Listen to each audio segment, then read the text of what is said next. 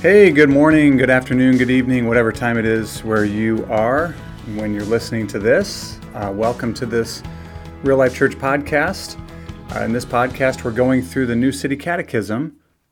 The New City Catechism is a wonderful tool. It's a modern catechism that borrows heavily and utilizes older, more historic confessions and creeds and catechisms, like the Heidelberg and Belgic Confession and Westminster Confession, puts it in more modern language, and it's a little more concise. There's 52 questions and answers rather than 100 or hundreds of them, and so it's a great modern tool that I think people can benefit from tremendously. Churches can benefit from tremendously, which is why we've integrated it into our children's Sunday school curriculum here at Real Life Church. And so we're just making our way through this. I'm offering some commentary for each of the 52 questions and answers.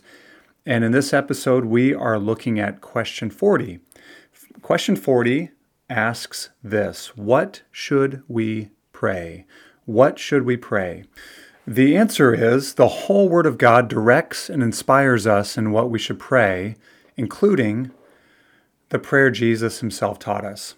Well, because prayer is pouring out our hearts to God in praise, of course the whole Bible is our tutor in what to pray, because the Bible is about God and it reveals who God is and what he's done in history and what he promises to do in the future and what his purposes are. And so this is fuel for prayer. And because prayer is pouring out our hearts to God in petition, where we come to God and ask for his help, we ask him for things. Of course, the whole Bible's an instruction manual for us, because it teaches us what God's will is and the things that please him and the things that we should pray for. It teaches us God's promises and the things that we should have strong expectation that God would eagerly answer in prayer. And because prayer is pouring out our hearts to God in confession of sin, all Scripture is our guide because it reveals to us God's law. It shows us God's moral standard. It shows us right and wrong, good and evil, what pleases God and what dishonors God. In the book of James, James compares the Word of God to a mirror which shows us the things we ought to do. When we fall short, what should we do when we don't do the things we ought to do? Well, we confess our sins. So the Scriptures teach us how to do this. It teaches us how to do this in prayer. And of course, the Scriptures also teach us and give us the rich assurance that comes through the regular confession of sins. And because prayer is pouring out our hearts to God in thanksgiving, the Bible is the chest of rich treasure, showing us the things that God has done for us, for which we ought to give thanks, incessantly to God. Certainly it reveals to us all that God himself is for us. He told Abraham that God said to Abraham, I am your exceedingly great reward. That's who God is for us. It shows us who God is for us in Christ. And what else could we possibly do but give him thanks as this is revealed to us more and more? So, I believe it was Tim Keller in his book on prayer. He said, prayer is this ongoing conversation.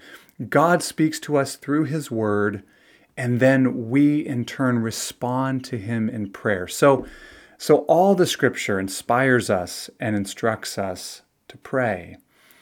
One of the great benefits of having the inspired Scriptures is that there are prayers in the Bible. I mean, there are inspired prayers in the Bible that we ought to learn from. We ought to learn to recite them or at least learn some principles from them. I think of many of the Psalms that are just so they're obviously songs, but many of them are Psalms that are like petition Psalms, or certainly Psalms of praise that we can turn into prayers.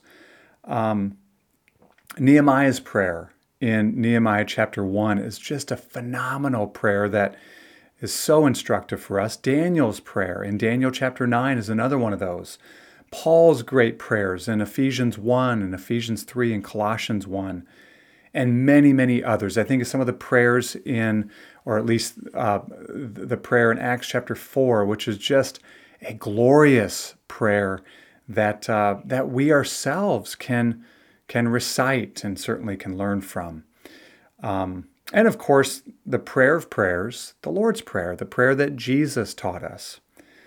Well, the scripture text that goes with question 40 is one of Paul's epic prayers, one that I pray often, and I would encourage you to do so as well. I would encourage you to pray this for yourself, for your family, for your church, and so forth. And as you learn this prayer, you will more naturally just change the pronouns to pray it for yourself, to pray it for your family, for your church, and so forth. And so this prayer is found in Ephesians chapter 3, verses 14 to 21, and it says this: "For this reason I bow my knees before the Father, from whom every family in heaven and on earth is named, that according to the riches of his glory he may grant you to be strengthened with power through his Spirit in your inner being, so that Christ may dwell in your hearts through faith, that you, being rooted and grounded in love, may have strength to comprehend with all the saints what is the breadth and length and height and depth, and to know the love of Christ that surpasses knowledge, that you may be filled with all the fullness of God. Now to him who is able to do far more abundantly than all that we ask or think, according to the power at work within us, to him be glory in the church and in Christ Jesus throughout all generations, forever and ever. Amen." What a prayer. What a glorious prayer.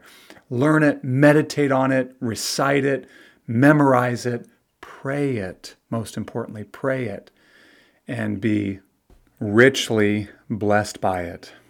Well, that concludes this episode.